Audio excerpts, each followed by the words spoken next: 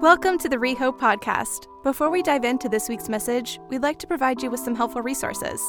If you'd like someone to pray for you, it would be our joy to connect with you. So please email us at prayer@rehope.co.uk. If you'd like to get connected with an online Bible read-through group from wherever you are in the world, you can email brt@rehope.co.uk and be a part of a small group of people reading through the Bible cover to cover each year. Finally, if you would like to support the work and ministry of Rehope financially, you can do so online at rehope.co.uk/giving. We pray you find this message encouraging, enlightening, and helpful. Enjoy. I want good things for you. I want God's goodness just all over your life. I want things to shift from wherever they are to better for you. And so I'm going to start by blessing you. I'm going to speak a blessing over you in the name of Jesus. In the name of Jesus, I bless you. I bless you that you would know Jesus more wonderfully today. I bless you to receive healing if you need healing in your body, in your mind, in your emotions, in your spirit today. I bless you to receive whatever guidance from God you need today, whatever help from God you need immediately. I bless you to be able to flourish and prevail over whatever challenges you're facing in your life right now. And I bless you to feel hope and joy and love and peace, whatever's going on. I bless you with that in the name of Jesus. May it be. Amen. All right, it's new series time. I'm not sure if you have been tracking what we do here at Rehope Church. If you're visiting new, I'll just give you the behind the scenes. Peel back the curtains for a second here. We always end our services with the last verse of the Bible. During that prayer at the very end, we end with the words, "May the grace of the Lord Jesus Christ be with all God's people. Amen." That's how the Bible ends. That's how we end our services. Right after share time, we begin our services with the first verse of the Bible, which is, "In the beginning, God created the heavens and the earth." We start with the first verse, we end with the last verse, we talk about stuff in between. Basically is what we're doing around here. But when we start the church with those words, "In the beginning, God created the heavens and the earth," we believe that sets up the context for all that follows, all that we're going to be talking about, and our understanding of the reality that we live in. And when we declare those, it's like we are putting a stake in the ground. It's like we are making a culturally defying statement that's very different from what we've been taught in schools and what we've been taught in our education system. All along, we've been taught a version of reality, answering the question, how do we get to here? How do we get this? How do we get plants and people and how do we get the planet and other planets and light? And how do we get here? Well, we declare at the beginning of each service, "In the beginning, God created the heavens and the earth." You're aware that other people might declare, "In the beginning," well, we don't know exactly what happened, but something has happened, and over the last 13.8 billion years, we've gotten here. Praise, I don't know who we praise, I guess, at that point. Praise chance, I guess, or something like that. That would be the thing that we've been taught, and we've been taught about this planet, the planet Earth, that it's about 4.543 billion years. Thank you for making that easy to remember.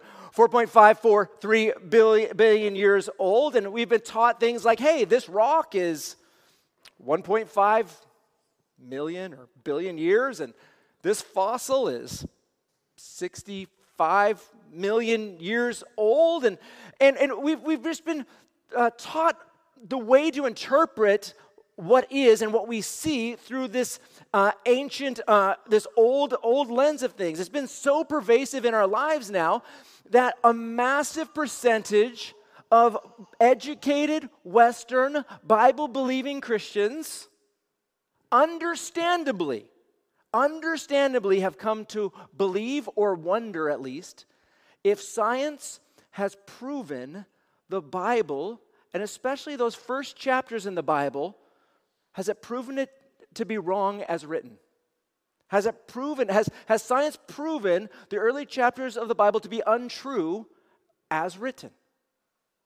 And I understand that. I understand that wrestle. I've lived through that. I'm sure you've lived through that. And intellectual integrity is really important to us. We're not wanting to just shut off our brains, but we've had to wrestle over time with this, with the testimony of the Bible and the testimony that we keep studying when it comes to science. Now, I love science. I'm a huge fan of science. And over the course of this series, what we're going to do is we're going to science. No, we're going to look at the Bible, and we're going to see what does the Bible say, and then we're going to look at a different field of science each week, such as geology, rocks, biology, life, chronology is science behind time, astrology, astronomy, totally different. And we're going to look at things like, DNA and microbiology and carbon dating and radio dating, not dating because that's just too confusing, but the other stuff is easier to understand. And we're going to look at physics, and we're going to talk about the question, how can we see things that are billions of light years away? Out there in space. We're going to talk about the science of all this, and we're going to try and figure out, do the facts of science prove the Bible can't be true as written? Or what are we going to do with that? What are we going to do with that tear? Now, before we dive into it all, I've discovered that something is very important to this church. If you're new here visiting, I need to do something right now that if I don't do this, I'm going to hear about it forever. I'm going to drop a map on the screen for us. I know maps are very important to us. Maps are important to us. So here's your map for this study. You are here. You're here, okay? We've dropped a map on there. I don't know how this makes you feel, but it makes me feel a bit small. It actually makes all of humanity seem rather small. Almost like it's not about me, or maybe it's not about us even, like maybe this is about someone else, or something different. Psalm 19 begins with the words, "The heavens declare the glory of God, and the expanse proclaims the work of his hands." In Colossians chapter 1, we read this about Jesus. It says, "For everything was created by him," Jesus. "In heaven and on earth, the visible and the invisible, whether thrones or dominions or rulers or authorities, all things have been created through Jesus for Jesus." They've been created for him. Everything is about Jesus, says the Bible. Everything is for Jesus. I believe that as we go through this study, looking through the fields of science and looking at the Bible, as we look at astronomy, as we look at microbiology, we are going to be looking at things that will reveal the greatness of Jesus, the greatness of the God of the Bible, his brilliance, his beyond full understanding, and we will be captivated by how spectacular our God is and how wonderful his word is. We're going to start, though, in this process with an honest look at what the Bible says. In fact, that is going to be our theme, intellectual honesty, through this whole time. We're not going to wiggle things here and there. With intellectual honesty, what does, with all intellectual honesty, the Bible say happen? What is the claim of the Bible in the beginning? What is the straightforward testimony of the Bible? Well, for that, you would read something like Hebrews chapter 11, verse 3. In Hebrews 11:3, we read, "By faith, we understand that the universe was created by the word of God, so that what is seen was made from things that are not visible." That's the claim. That what is seen was made by invisible, specifically the invisible God. The straightforward testimony of the Bible is God existed. He spoke, and everything was made. It was made by Jesus and for Jesus. What else is the straightforward testimony of the Bible say? Well, Genesis 1. Genesis 1, this is what the Bible says. It says this, "In the beginning, God created the heavens and the earth. Now the earth was formless and empty. Darkness covered the surface of the watery depths, and the Spirit of God was hovering over the surface of the waters. Then God said, 'Let there be light,' and there was light. God saw that the light was good, and God separated the light from the darkness. God called the light day, and the darkness he called night. There was an evening and there was a morning, day one, one day. And it's just going to keep going and describing the creation. And just looking at the picture here, just to make it go quicker. Day 1, light and darkness. Day 2, water is separated, heavens above, waters above, waters below, sky in the middle, an expanse. Day 3, dry land appears. Day 4, sun, moon, and stars appear. Day 5, birds of the air and fish of the sea. Day 6, all of the land animals and people. I particularly am amused by this one, dropping some dinosaurs in that picture. Just pushing buttons, just for funny. We'll get back to that later. And then on the day 7, God rested. He rested from all his work. The straightforward testimony of the Bible is that God created everything in 6 days. Straightforward. And I'll come back to that in a moment. Some people, they look at the early chapters of Genesis and they say that there's 2 different creation accounts, 2 separate creation accounts in chapter 1 and chapter 2. That is not true. Just look at it a little bit closer. But let me just show you where you're going to look. And you're going to look at chapter 2 starting in verse 4 and 5 on this one. And it's chapter 2 verse 4 says, "These are the records of the heavens and the earth concerning their creation." That's a summary statement looking back at what we've just read. These are the records, day 1, day 2, day 3, day 4, day 5, day 6, day 7. These are the records of the heavens and the earth concerning their creation. And then we're going to zoom in. At the time that the Lord made the earth and the heavens, we're going to look at this. Like, just zoom in a little bit more depth. No shrub of the field had yet grown on the land, and no plant of the field had yet sprouted, for the Lord God had not made it rain on the land. And there was no man to work the ground. Now, again, just as a side note, according to the Bible, God did not make trees adult. He didn't make trees, big trees. It seems like when he created them, they were seeds in the ground. They hadn't yet sprouted yet. Just throwing that out there as just the claim of the Bible here. But anyways, the testimony of the Bible is God created everything in 6 days. Okay, that's with intellectual honesty. We're being honest with that. That's what it says.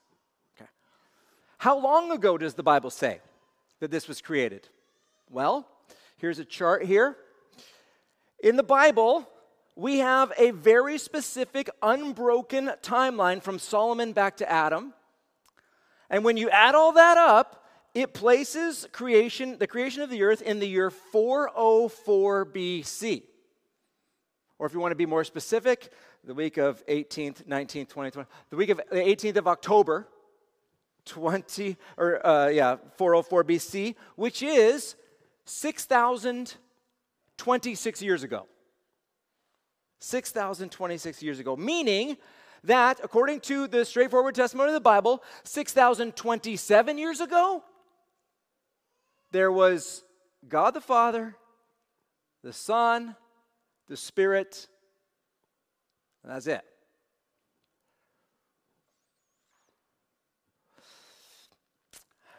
I would love to know what you're thinking right now.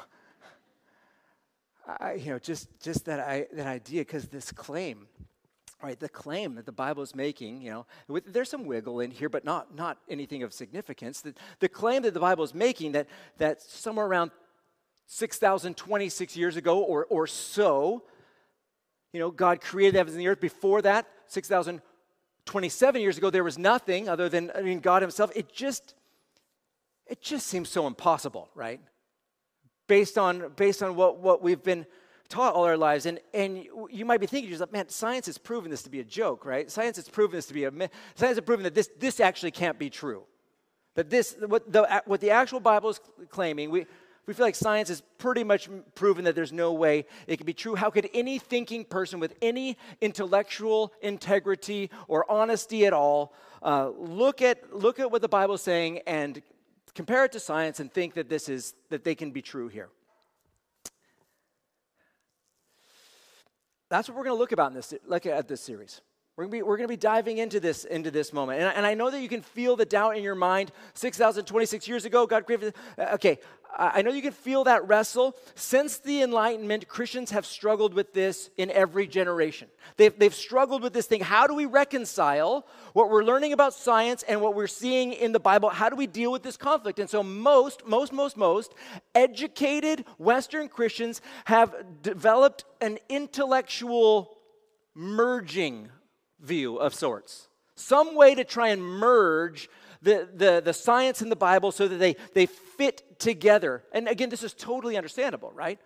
Because we don't want to turn off our brains when we're looking at the Bible. We want to honor the Bible, and we want to honor what's true. If it's true, it's true, right? When it comes to science, and so they develop these intellectual merging views, and again, it makes sense to us. We all understand why. And people will ask themselves over the years, do we need to let science be science and the Bible be Bible? Do we just not think about them in the same sentences? Or do we need to take the Bible by faith and abandon our minds? Or do we reject science for the sake of our faith and just kind of just stop studying science? Or do we reject the early chapters of the Bible because of science? You can imagine. I mean, I'm sure you've had a string of these thoughts in your mind over the years. Or maybe many say, maybe there's a middle way. Maybe there's a way we can get them to work together. Maybe we can understand or adjust our understanding of the Bible so that it fits better with science. With just a few things, maybe we can tweak our understanding of the Bible so that it works with this idea of the earth being 4.543 billion years old and the universe being 13.8 billion years old or so. Maybe there's a middle way. And again, we crave, rightly so, what is true. We crave intellectual integrity. We crave honesty, and we understand that battle there. And there's basically been three different things that Jesus-loving, Bible-caring about Christians have done to try and make these things merge together. The first thing that some people have done, and I will say straight out, there's large portions in this church that hold each of these views. I don't know what all the views are, but I know that, understandably so, that what we're going to talk about, people in this room, lots of people in this room hold each of these views. First view that some people hold in trying to merge these ideas of science and the Bible together is that the creation story is not technically true as written. And that could look in one of two ways. One, it's kind of a myth history. It helps us understand our connection with God and the story of God, but it's not history. They might even say it's not intended to be history, but they're just saying, but it's kind of a myth history. Okay, that's what some will do. Others will say, okay, the story is not the Christian story is not technically true because it's poetry. It's poetry. And so, because it's poetry, it's not history. Now, fact check. We're going to sit with intellectual integrity in this study. Fact check. Genesis 1 is not poetry. What? We've been told it's poetry. I mean, it has this nice flow and rhythm. Just because it has a rhythm doesn't mean it's poetry. I mean, it says day 1, and then it ends with evening and morning. And then it says day 2, and it says evening, morning. It's got a rhythm. It's got a vibe. It's got this really beautiful flow. Just because of the beautiful flow doesn't mean it's poetry. It's not poetry. There's one verse in Genesis 1 that is poetry, verse 27, about God creating man and woman and in the image of God. There is that verse in there. But just because there's rhythm doesn't make it poetry. You want an example? The most boring chapter in the Bible is, I don't know, I think it's the most boring chapter in the Bible, but Numbers chapter 7. It has rhythm, and it's dull, but it's history. And in Numbers chapter 7, you've got, okay, this leader of this tribe brought 12 gold plates, 6 drinking bowls, a gold thing, and a partridge in a pear tree, and all this kind of thing. And it just goes on bringing his offering, and then it says, the leader of the tribe of brought this offering. Then day 2, this leader, and it goes through the same thing again, 12 times, and then as if that's not brutal enough, it sums it up with a 13th time, combining all the numbers together. It's really brutal, but it has repetition, It's not poetry. It has rhythm. It's not poetry. It's history. It's history. So again, there is no Hebrew parallelism in this. It is not poetry, even though it has a lot of beautiful aspects of chapter 1. It's very brilliantly written. So just fact-checking. There. I do, though, have complete understanding and compassion by people who would look at science and look at the Bible and say, they can't both be true, and so I think science has proven that the Bible isn't true, so we're going to shift our understanding of the first chapters of the Bible, so it's myth history or it's poetry, and it's technically not true. I understand why many people in this church would do that, and okay, it makes sense to me. Do we need to do that? Do we need to do that?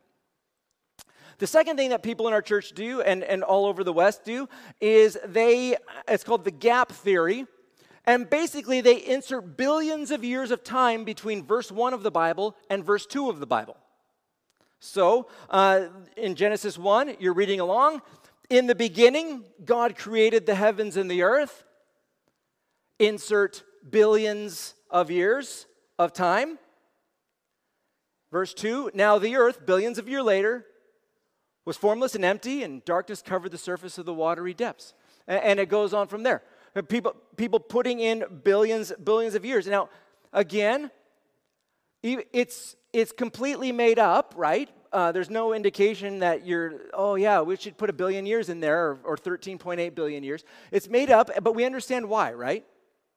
Because we understand why. It sounds good in a lot of ways, and it kind of helps us if we need to reconcile things. It can help us reconcile things together. It's done by Christians who want to be able to stand on their Bibles and also deal with the science in their way. Okay? So I can understand, but that happens in our church. Thirdly, there's the day-age theory, which in Genesis 1, we read how God created the earth in 6 days. And there's a lot of people who believe, okay, these aren't like 24-hour days.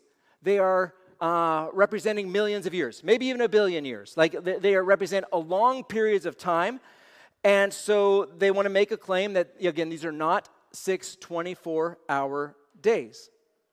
Now, the reason why they're doing that is to make the evolutionary theories that we're being taught fit with the Bible. We understand why it's being done. It makes sense to us. It doesn't seem weird that people believe this, that people in our church believe this. I'm going to show you a quote from someone who does not believe in a 24-hour creation day. The guy's name, PPT Pun, which is just full. You'd think there's got to be 100 jokes for that name. But PPT Pun, published in the Journal of American Scientific Affiliation in 1987. He writes this, and I love the intellectual honesty and integrity with which he's writing. He says, it is apparent that the most straightforward understanding of the Genesis record, without regard to all of the hermeneutical considerations suggested by science, if you take science out of it, is that God created the heavens and the earth in 6 solar days. Now, he does not believe that God created the heavens and the earth in 6 solar days, but he is admitting that if you are just reading the Bible, that's what it's saying. And unless you put your science beliefs over it, that's the only reason why you're going to come up with some different thoughts here. And I mean, I've heard it all. I've heard the Hebrew word day, yom, that it means it can mean 24-hour day, it can mean wide version of time. Again, let's be intellectually honest here. Like, how often does the word yom, especially numbered, like day 1, day 2, day 3, day 4, ever refer to something other than a 24-hour day? And then if you add into it sentences that are indicative of 24-hour days, there was evening and there was morning, day 1. I mean, all the layers are, the Bible, if a straightforward look at the Bible is driving home this idea of a 24-hour day. And I like that this guy who doesn't believe that is at least admitting that that's the straightforward read of the Bible. You would need to try and be merging science with it in order to try and come up with a different understanding, because the Bible does not point in that direction at all. So, We are going to be talking about this over the weeks ahead. And I want you to know that there is not a problem with the facts of science, and they're going to sit well together with the Bible. There is issues with the theories of science that begin with there is no God, and so we had to get to this a different direction. There is a conflict of worldview stuff there, but what we're going to look at is the facts. The facts, the observable, the hard, concrete facts, and say, do the facts prove the testimony of the Bible cannot be true as written? Now, in this room, again, like I keep saying, there's a wide variety of beliefs. And there's a lot of different things. And we are a family. And I totally understand all of the reasons why you would believe what you believe. And you might be, you don't understand. Well, I mean, I get it. I understand why people would cling to, or think about all of these views and honor that and hold to these different views. It makes sense to me. I love it that we care about intellectual integrity. I love it that we love the Bible and we're grappling with what is seen and known. I'm going to say as we go through this study, I want to go through this study with peace and joy as a journey together. And if we don't come out in the same place at the end, fine, right? Fine. We're not starting in the same place. If we don't end in the same place, great. We survived the Revelation series as a church. And so I feel really good that we can grapple with this together and think through this stuff together and enjoy this journey. So my tact is, for this series, is with all intellectual honesty, we're going to look at the Bible. We're going to ask, what does the Bible say? And then, has science proven that the straightforward understanding of the Bible, that God created the heavens and the earth about 6,026 years ago, in 6 24-hour days, has science proven that cannot be true as written? What I'm not going to prove, and I would say you can't prove, what I'm not out to prove is that God created the earth in 6 24-hour days 6,026 years ago. I'm not out to prove that is true. I am just out to show is that testimony within the box of true facts. If you're going to prove that's true, then you would have to prove that there's no other intellectual possible explanation. I'm not going to go that far. I'm just going to say, do we need to pivot? Do we need to adjust? Do the facts prove this wrong? I hope that makes sense. But whatever your starting point is in this study, I hope you love this journey. I hope it gets your mind turning. I hope it gets you grappling with things. If you're like, no way do I believe this, I'm like, yes, stick around and fact check everything. Study deeply everything that I'm going to say. I will love that. I genuinely honor everybody where you're all at in this journey, and this is great. Anyways, the straightforward testimony of the Bible is that. 6,026 years ago, 6 24-hour days. On the other side is something called naturalism. Naturalism, and this is what you know. You know this very well. Naturalism is the theory, it's the philosophy, it's the belief system that everything that we see, everything exists, came about naturally. Without God, without nudges, without anything supernatural, it has come about naturally, and nature is all that there is. Like that's naturalism. So starting in the 1600s and the 1700s, before we knew much about geography or geology, get those confused. Before we knew about geology, before we knew anything about microbiology, before we knew much about astronomy, before we knew much about a lot of these sciences, the thinkers of the day, the philosophers of the day, decided to see what would happen if you put a different interpretive view over science. What would happen if we assume that there's no God, and how could we get here naturally with nothing supernatural? And so in order for that to work, they had to come up with this concept of deep time. Really long period of time for chance to do its work over time. This deep time that things, the universe is about 13.8 billion years. Earth is about 4.543 billion years. Now, you're like, why don't they just keep pushing it back? Well, because you do have science that holds it from indefinite. because things degrade, and so you can't push it back so far, otherwise it just becomes too absurd at some level. So they're kind of limited in some of these numbers, but they need time, if there's no God, for a chance to do its work. Okay, so they add that. And then secondly, there's this thing called uniformitarianism. Spell that 3 times, right? I couldn't spell it once. Okay, uniformitarianism, which means that things happen, have changed slowly and consistently over time. In order for uniformitarianism to work, you have to get rid of the creator God or anything supernatural that can interfere in the processes, but you also have to get rid of the global worldwide flood. Because if there is a global worldwide flood, as the Bible describes, it messes up everything on planet Earth connected to how we date things, how we assess time, how we understand the rocks, the soils, the fossils, everything. So they have to get rid of this cataclysmic global event. They could keep a local event, like maybe an eruption of a volcano, or maybe a meteor strike in a regional area. But there can't be anything global and cataclysmic for that to work. So again, you have these beliefs and these theories that started before we knew anything about biology and astronomy. And I want you to know that these theories and premises are not derived from scientific observation. They predate most of the significant scientific observations in the last, say, 300, 400 years. These are made-up premises so that we can have a different way to try and interpret the reality that we see. So in our study, we're going to just peel back the facts. We're going to peel back to the facts. We're not going to worry about establishing any particular model. We're just going to peel back to the facts, and we're going to see if the facts of science prove the Bible wrong as written. Or does the Bible sit comfortably with the facts of science, not necessarily the interpretations that have come to us? When I was a teenager, not too long ago, I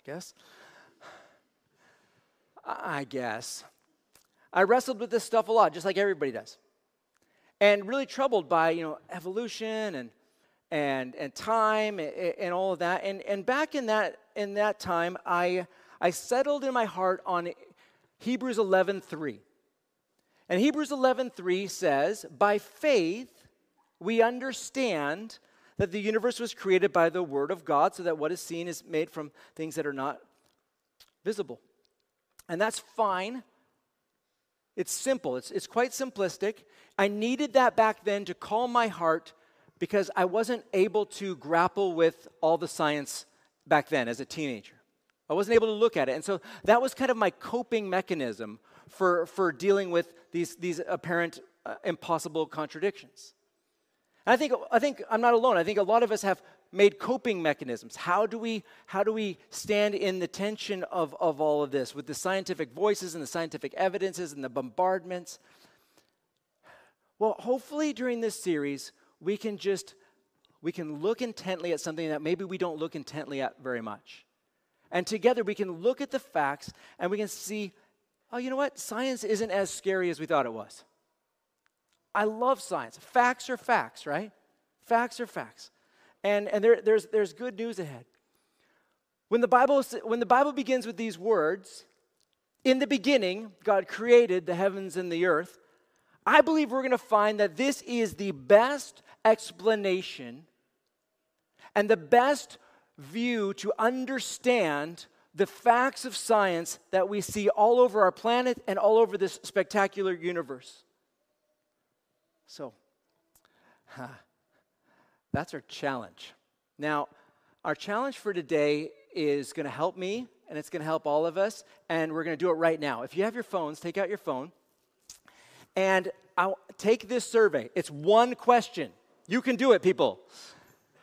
And basically, all I want to know, before this message started, what was your starting point in this series? What is your starting views? Again, I can understand why you would hold any of these views. And these are anonymous. I won't even know. I won't know. Oh, man. Yeah, I won't know. So this would be great. Can you imagine how helpful this will be to get all the locations and the people online to be able to just tune in and so I can see, okay, what is the context of that we're teaching this in? Thank you. Just be honest. This is going to be an era of it's safe to be honest in this church. It's safe to be honest. It's safe to have different views and different feelings. I want to pray for us as a church here as we get ready to go through this apologetics-oriented season. God, I praise you for the way that you've set up scientific laws in our universe, on our planet. I thank you for giving us minds capable of grappling at this level, thinking about these kinds of things. Thank you for not making us dull or unable to comprehend some of this stuff. Thank you for allowing us intelligence that will allow us to grapple with these things in good ways. Jesus, I pray for your peace over our church, your joy over our church, your goodness, your favor over our church. And God, I just pray that this would be an era that we would take a step forward together as a people, in love with you, in love with your word, and more solid in our faith. More solid in our faith. Bless us in Jesus' name. Amen.